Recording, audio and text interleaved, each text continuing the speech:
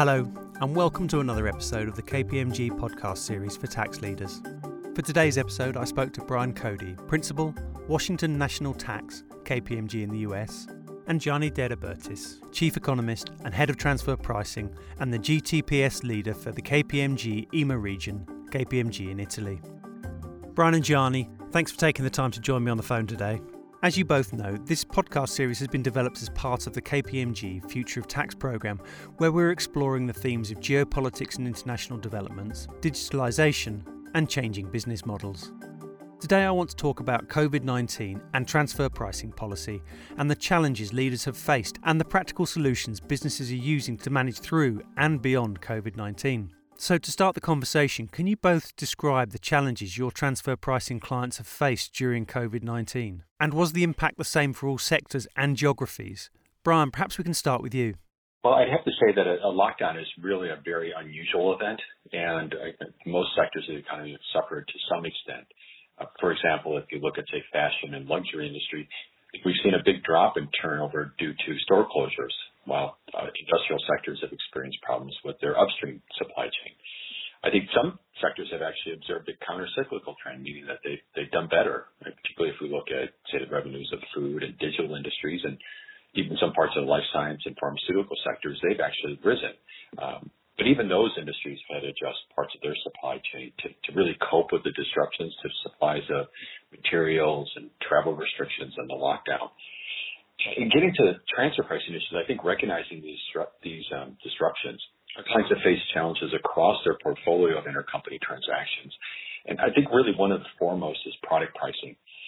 The concerns regarding product pricing have risen in many, if not most cases, since many intercompany transaction structures are built on the common concept of certain entities being characterized as what we'd call routine or low-risk entities. Such a characterization is commonly expressed as the notion that the entities will consistently earn profits within an often pretty narrow range of results. These can be sales and distribution companies, manufacturing companies, service companies, kind of the full gamut, right? And I think the margin pressures that COVID-driven disruptions have put on companies, their supply chains, access to customers, and so forth, are challenging the notion of what it means to be low risk. We're really raising the question as to whether these entities can actually earn losses either in the immediate case or over a longer term. And really, I think these pressures are raising serious questions about potential modifications to transfer pricing policies. Gianni, how's it been for your clients? I would add that the impact of COVID has been different also across geographies, with Italy, for example, being one of the most affected countries. I was speaking with a multinational company which I've been assisting for a few years on transfer pricing matters, and they were telling me that in the first quarter they lost about 70% of turnover within Italy. So obviously that is a really big impact.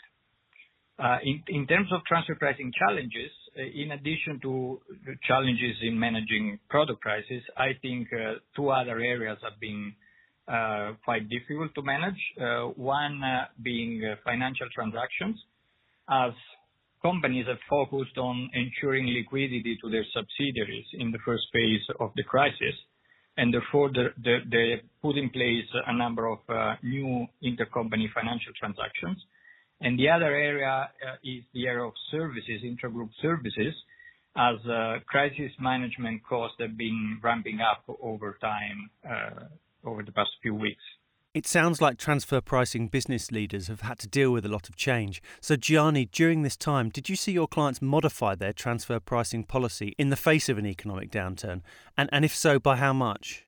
I think companies reacted in different ways based on their functional profile and also on how badly they were affected by the crisis. Very centralized companies have reacted differently than companies where decisions are made more on a local basis. I can say some multinational have switched to a survival mode, so they have changed their standard transfer pricing policies almost immediately. However, I think this is an exception. Most companies have been considering changes or adjustment to their existing transfer pricing policies, but they've been waiting to see the evolution of the crisis. In general, transfer pricing is assessed on a financial year basis. So instead of making quick decisions, most companies have been monitoring the situation and considering the options, waiting to get a better picture of how the year will end up. For example, one group in the fashion sector, which was impacted very early by the COVID because they had a big exposure in China, decided to completely switch from one transfer pricing policy to another because they wanted to ensure that losses would not all be borne by the central entity. However, I think, again, this is an extreme case. It's an exception.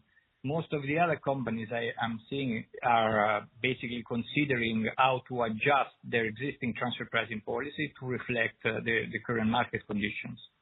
And Brian, would you add anything to Gianni's comments? Yes, I'd say at the moment we're learning about the impacts of COVID. I think really that first phase was the initial impact when many companies simply kept their policies in place, no change. This is when shutdowns were first put in place and there was just so much uncertainty. I think as we start to open up a bit, businesses are starting to really start to see their businesses open a bit. Companies are more directly trying to address whether their transfer pricing adjustments are really necessary.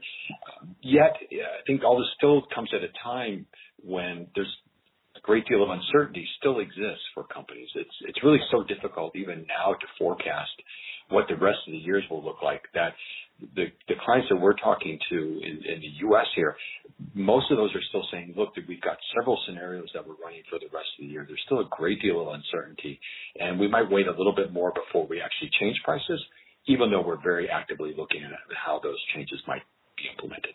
Gianni, what approaches did you see tax directors consider when determining if their comparables are appropriate during the COVID-19 disruption?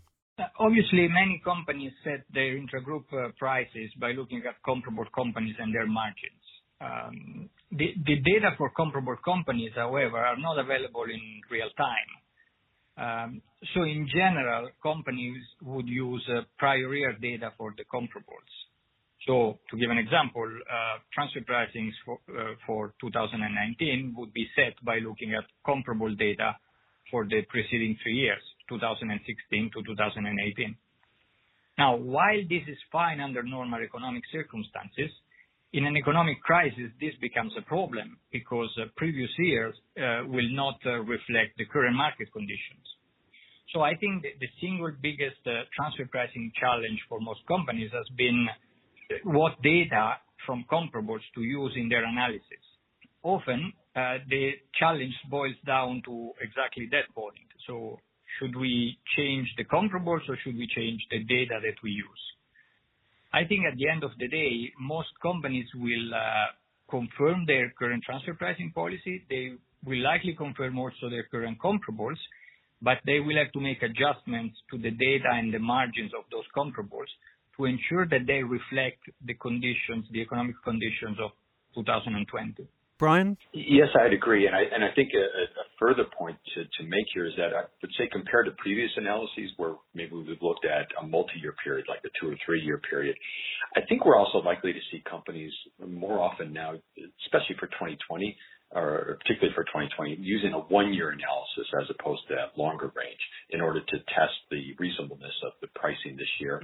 I think it follows from the uniqueness of 2020, how quickly COVID disruptions came on, and it's really not spread across, like say, a typical multi-year downturn or business cycle.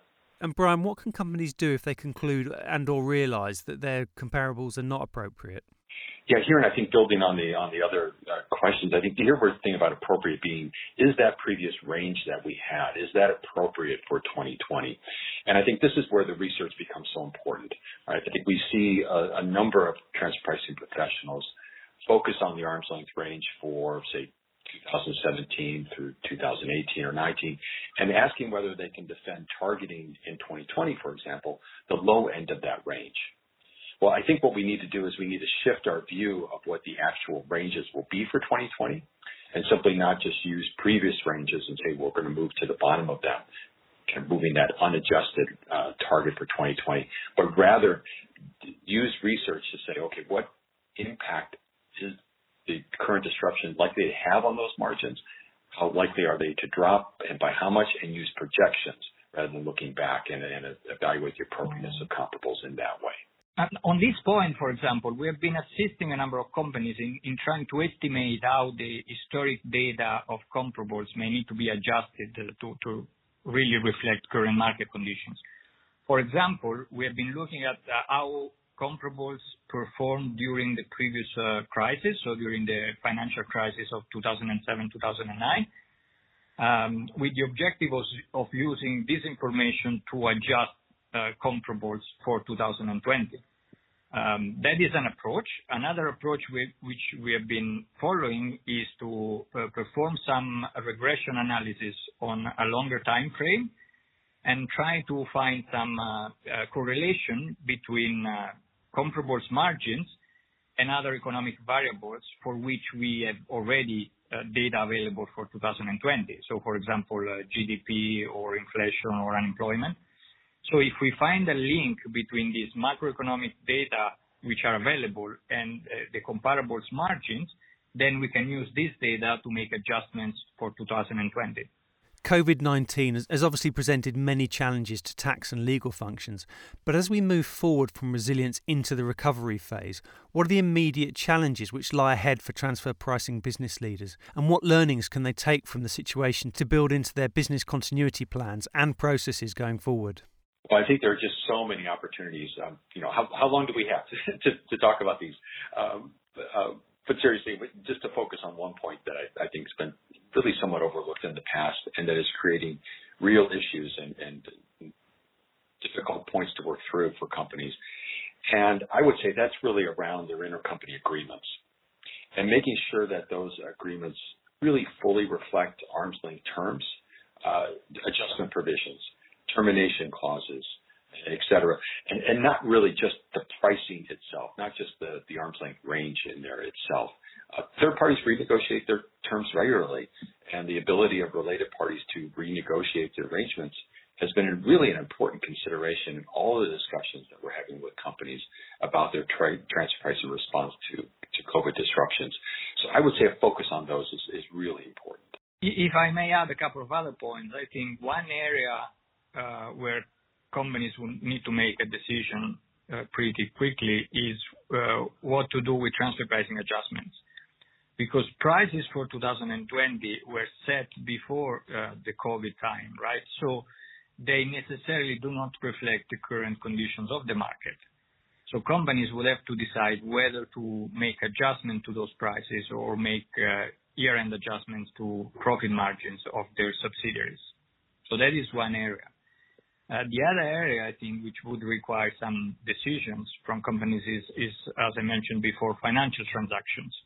And this is for two reasons. Not only because with COVID, there were several new transactions implemented in the financial area within multinational groups, but also because the OECD published guidance in January on financial transactions. So companies need to make sure that not only new transactions are compliant, but also existing transactions are compliant with the new OECD guidance. To conclude the podcast today, if I could ask you both, what's the one piece of advice you'd like to leave our listeners with? Brian, maybe we can start with you and then move to Gianni. Yes, I guess I would just reiterate the point on the intercompany agreements and making sure that as companies are looking at their transfer pricing, that we don't just focus upon the range or the actual pricing itself, but really the full scope of the arrangement, allocation of risk, how that's documented in the agreement, and make sure that we've got the full arm's length treatment in that agreement and not just the ranges.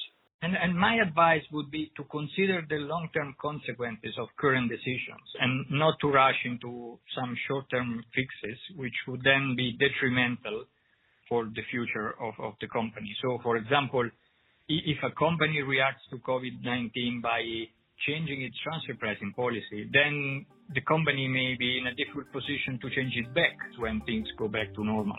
Brian and Gianni, once again, thanks for taking the time to join us today. Thanks very much. It's been a real pleasure. Oh, yes. Thank you for your time. Join us again next time, and please email us with any suggestions you have for future topics at tax@kpmg.com. kpmg.com. Thanks for listening.